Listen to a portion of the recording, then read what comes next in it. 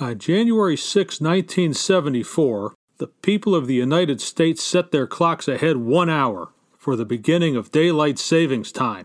Thus began a trial of year-round daylight savings time that lasted until April 27, 1975. Needless to say, the idea did not catch on. A poll by the Roper Organization found that 79% of those polled believed one or more serious charges against President Richard Nixon, but 45% were opposed to his impeachment versus 44% in favor. Nets was chosen as the name for Cleveland's entry in the new World Team Tennis Association. And on radio station WERE in Cleveland, WWSW in Pittsburgh, and hundreds of others, the CBS Radio Mystery Theater took to the airwaves. Where have you gone, CBS Radio Mystery Theater?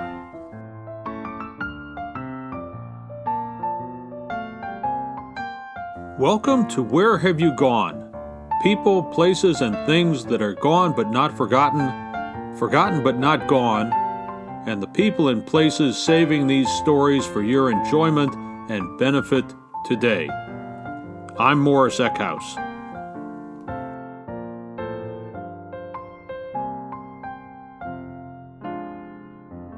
The CBS Radio Mystery Theater began its 9-year run on January 6, 1974, with The Old Ones Are Hard to Kill. It remained on the air until December 7, 1982, and its final episode, The Boatman and the Devil, episode 1399. The Old Ones Are Hard to Kill was written by Henry Slesar and starred the great Agnes Moorehead. Moorehead also appeared in the 21st episode of the series on January 26, 1974. Undoubtedly, she would have appeared in more episodes, but not for her death from uterine cancer on April 30, 1974. The series was the brainchild of Hyman Brown, a legend of the golden age of radio. He produced thousands of shows, but is perhaps best known as the creator of Inner Sanctum Mysteries, 1941 to 1952, with its distinctive creaking door, an effect he brought back with CBS Radio Mystery Theater. E.G. Marshall hosted most of the CBS Radio Mystery Theater episodes. Marshall had a distinguished career in film, television, and on stage from the 1940s to the late 1990s. He was in the 1954 film version of The Caine Mutiny. He was juror number 4 in the 1957 film version of 12 Angry Men. Also in 1957, Marshall was in Paddy Chayefsky's The Bachelor Party. Both of those films included Jack Warden, subject of Episode 8 of Where Have You Gone?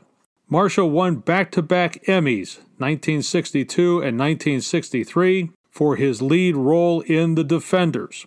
And immediately before the start of the Mystery Theater, he starred in The Bold Ones, The New Doctors, as Dr. David Craig, from 1969 to 1973.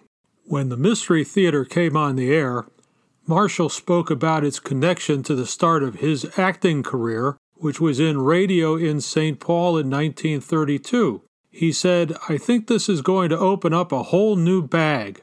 Radio was the whole source of entertainment for the family, and it's been dormant for years. It's unthinkable that we left radio alone, to be a box that just tells us what the weather's like." He also said, "If this doesn't work for people, then television has rooted out of our conscience the ability to imagine." Numerous stars appeared on the CBS Radio Mystery Theater, including Celeste Holm, Kim Hunter, Zero Mostel, Roy Thinnes, and Richard Widmark. In 1975, the Mystery Theater won a George Foster Peabody Award for its outstanding effort in the field of contemporary radio drama.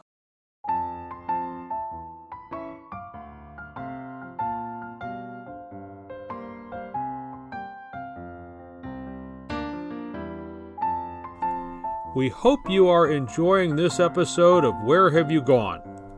For more information about the show, its topics, and its guests, check out our website at whygpodcast.com. There you can also find recommendations for fascinating books, films, TV shows, and recordings to learn even more about our topics, guests, and ideas.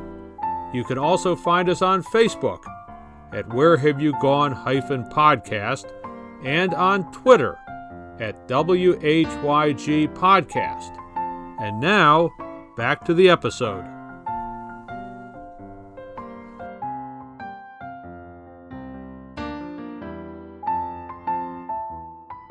Himan Brown was born on July 21, 1910, in the Encyclopedia of American Radio by Ron Lackman, the updated edition published in 2000, with a foreword by Norman Corwin. The entry for Hi Brown notes that he was the creative genius behind such shows as Inner Sanctum Mysteries, Bulldog Drummond, Grand Central Station, and many others. It says that the Brooklyn-born Brown's radio career began when he was a teenager and sold Gertrude Berg's The Rise of the Goldbergs series to NBC. And it notes his valiant attempt to resurrect radio drama on network radio with the Mystery Theater.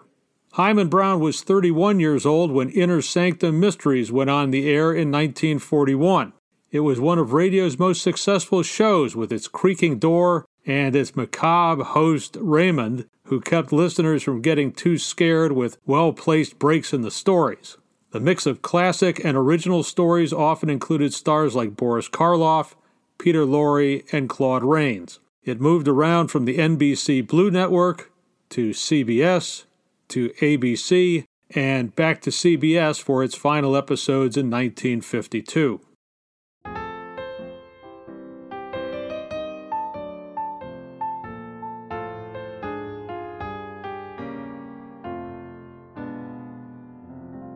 In 1941, Robert S. Stephan, the respected radio editor of the Cleveland Plain Dealer, wrote about Brown's work on the radio version of The Thin Man. Stephan wrote, Himan Brown, producer of Dashiell Hammett's delightful Thin Man series for the radio, succeeds in getting a great deal of the charm these light yarns have in the talkies through the microphone.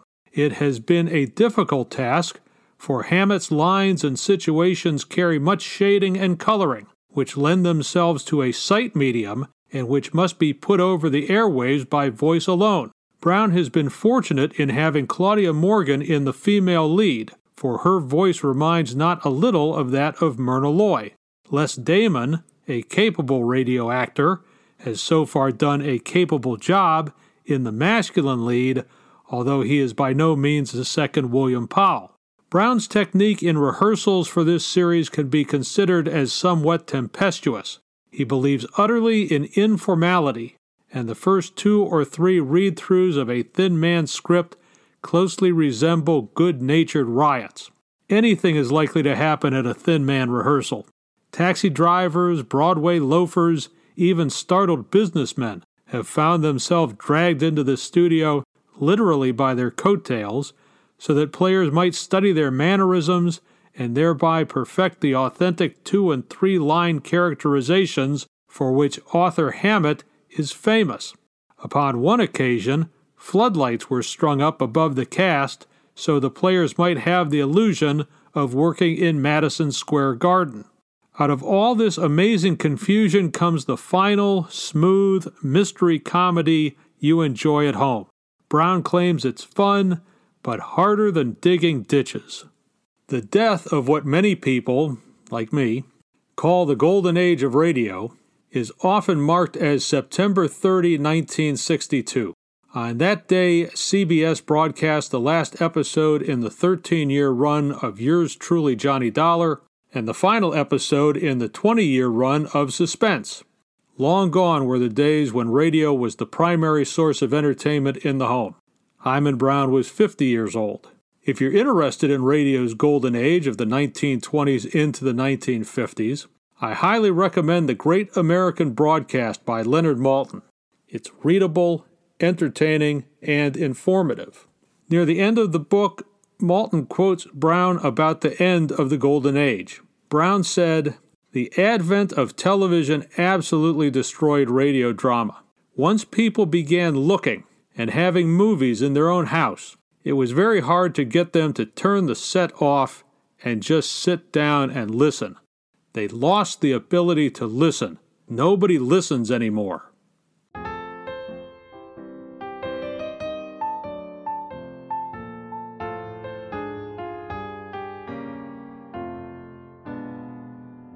Brown spoke about his efforts to create the Mystery Theater to reporter Barbara Craig for an article titled Radio Plays in the October 17, 1976 issue of the Cleveland newspaper The Plain Dealer. It says, it took Himan Brown more than 15 years to get his show on the air. In the article, Brown is also quoted as saying, it had nothing to do with nostalgia. I appreciate the fact many people enjoy hearing those old shows. I'm not interested in them, though. I'm interested in today and tomorrow. There's another quote in which Brown talks about radio drama. He says, radio drama is an important art form. It's part of the theater along with plays, movies, and even television drama. In radio drama, we tell you a story, not show you a story. We can take you anywhere, unhampered by sets, production costs, locations, makeup, costumes, remembering lines, and we can make you believe everything we put on the air. The final broadcast of the CBS Radio Mystery Theater on December 7, 1982, was only a pause in the availability of the show. Before long, it was available on cassette tapes and then on CDs. When MP3 discs became commonplace in the 1990s, it was possible to get numerous shows on a single disc. The Old Time Radio Catalog offers the entire series on a total of 58 MP3 CDs, with 20 to 30 shows per disc. There are also numerous places where the show can be found on the Internet, such as Internet Archive, also known as archive.org. The Old Time Radio Catalog also offers 2 MP3s, with 50 of the best episodes of the Mystery Theater. These include Phantom of the Opera, Murder Will Out starring Mason Adams, and Trilby, based on the 1895 novel by George du Maurier. Depending on your source, you may get the story and nothing else. You may get the story and the commercials, a total of 53 minutes, or you may get an entire 60 minutes, with the news at the top of the hour followed by the story as it was heard at the time of the broadcast. You might get CBS News or a local newscast from a station such as WDAF in Kansas City. If you're looking for a baseball story, listen to episode 1670 from August 2, 1978. The Devil's Brew is a bit in the vein of Damn Yankees, featuring a protagonist named Dusty Lane who disobeys his parents, signs a big league baseball contract, and then must deal with Mr. Conjurman. The story is by Ian Martin, a frequent contributor to the Mystery Theater, with a cast led by Russell Horton, Rosemary Rice, and Leon Janney. If you like to start at the end, listen to episode 2952 from December 7, 1982, The Boatman and the Devil, starring Alexander Scorby in his 14th appearance on the Mystery Theater. That was the last original episode. The final episode, 2970, of the original broadcasts was a repeat of Resident Killer on December 31, 1982. It was originally broadcast on October 25, 1982, with Mason Adams leading a cast including Russell Horton and Carol Teitel, and a script by Sam Dan. Dan wrote over 300 stories for the Mystery Theater. By the end, starting with episode 2731 on February 1, 1982, E.G. Marshall stepped aside as host. In 1982 and 1983, Marshall made a memorable appearance in Creepshow, written by Stephen King, directed by George A. Romero, and billed as the most fun you'll ever have being scared.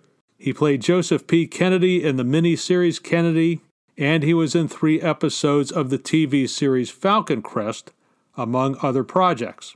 The new host of the Mystery Theater was Tammy Grimes, a 2-time Tony Award winner, first for originating the role of Molly Brown in The Unsinkable Molly Brown in 1960, and in the 1970 revival of Noel Coward's Private Lives. She also appeared in 27 episodes of the Mystery Theater, from A Tiny Drop of Poison on May 9, 1974, her first radio acting appearance, to The Great Catherine on July 16, 1982. Tammy Grimes obviously brought a different narration to the Mystery Theater than E.G. Marshall. Some listeners like it, some do not, and some are equally pleased with the narration of Marshall and Grimes.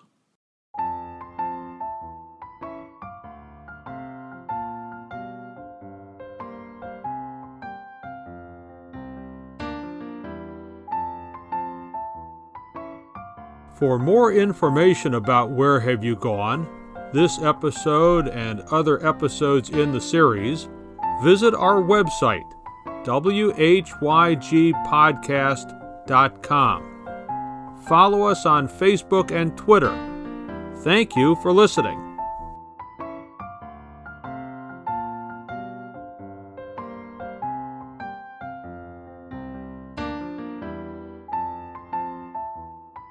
In our first episode, Where Have You Gone, Norman Corwin?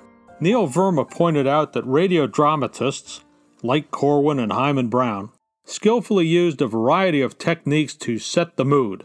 Listen to an episode of the CBS Radio Mystery Theater. There's the creaking door. There's the soothing introduction by E.G. Marshall. Come in.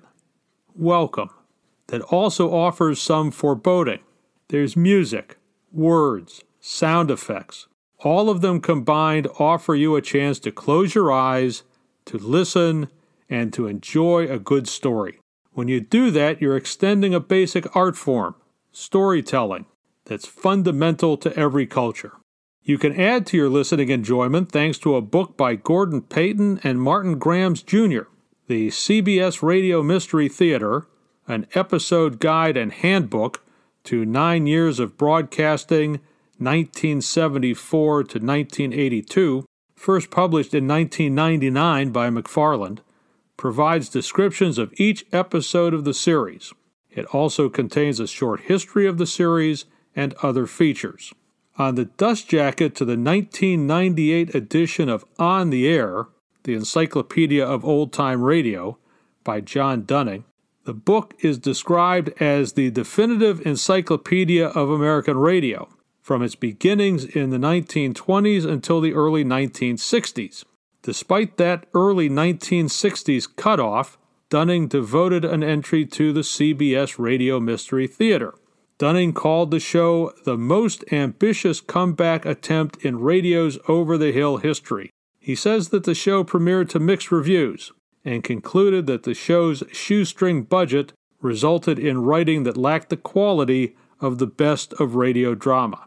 He does note the show's successes, including the Peabody Award, and its mix of classic and original stories. The classics included works by O. Henry, Mark Twain, and Edgar Allan Poe.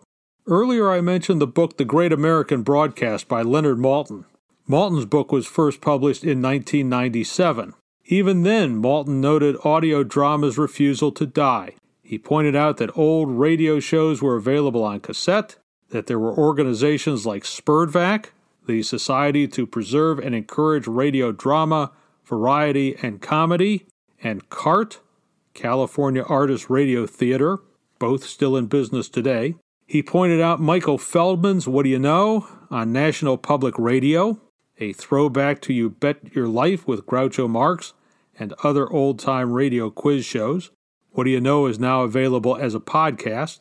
Maltin noted Norman Corwin's new audio plays for NPR and the BBC's audio interpretation of the original Star Wars trilogy as other examples that the theater of the mind was very much alive. He concluded, "None of this will ever make a dent in the impact of the all-pervasive television, but it does provide a stimulating alternative for many people.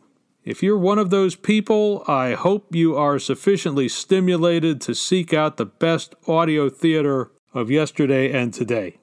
Back in 1976, when Barbara Craig asked Hy Brown, what's ahead for radio drama, Brown had a much rosier view of radio than turned out to be the case.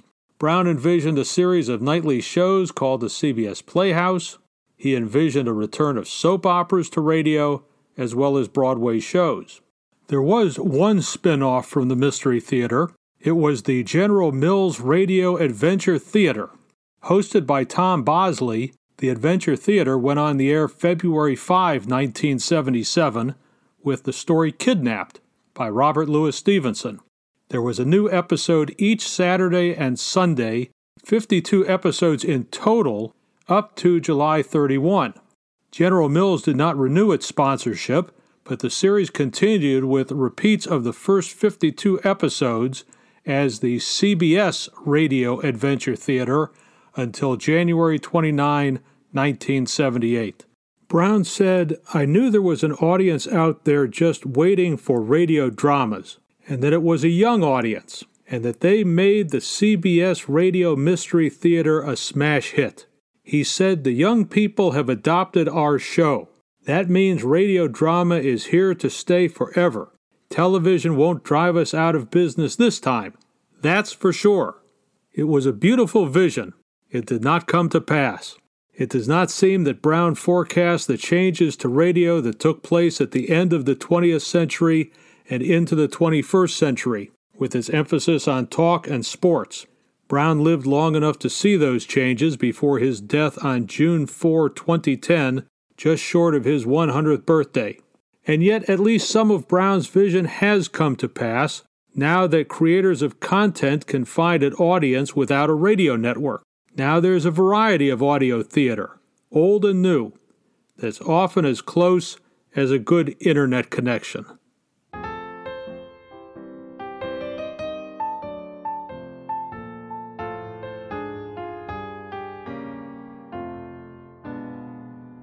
That's the end of the first episode of our second season. If you're wondering, where's the rest of the episode? Well, we're doing something different with the second season. The shows will be shorter, with more of a travel theme. You might be saying, where's the travel in the CBS Radio Mystery Theater? Since the COVID pandemic began in 2020, we've all gotten used to any number of virtual activities, including travel. There are many ways to enjoy virtual travel. Some books are written well enough or have enough pictures or maps or other content to be visited just as you might visit a place. In the first episode of Where Have You Gone, we talked about the theater of the mind. Old-time radio is just one example of entertainment that can transport you elsewhere if only you have sufficient imagination. In upcoming episodes, I'll talk about actual travel and virtual travel. I'll talk about books and recordings that can take us to some fascinating places.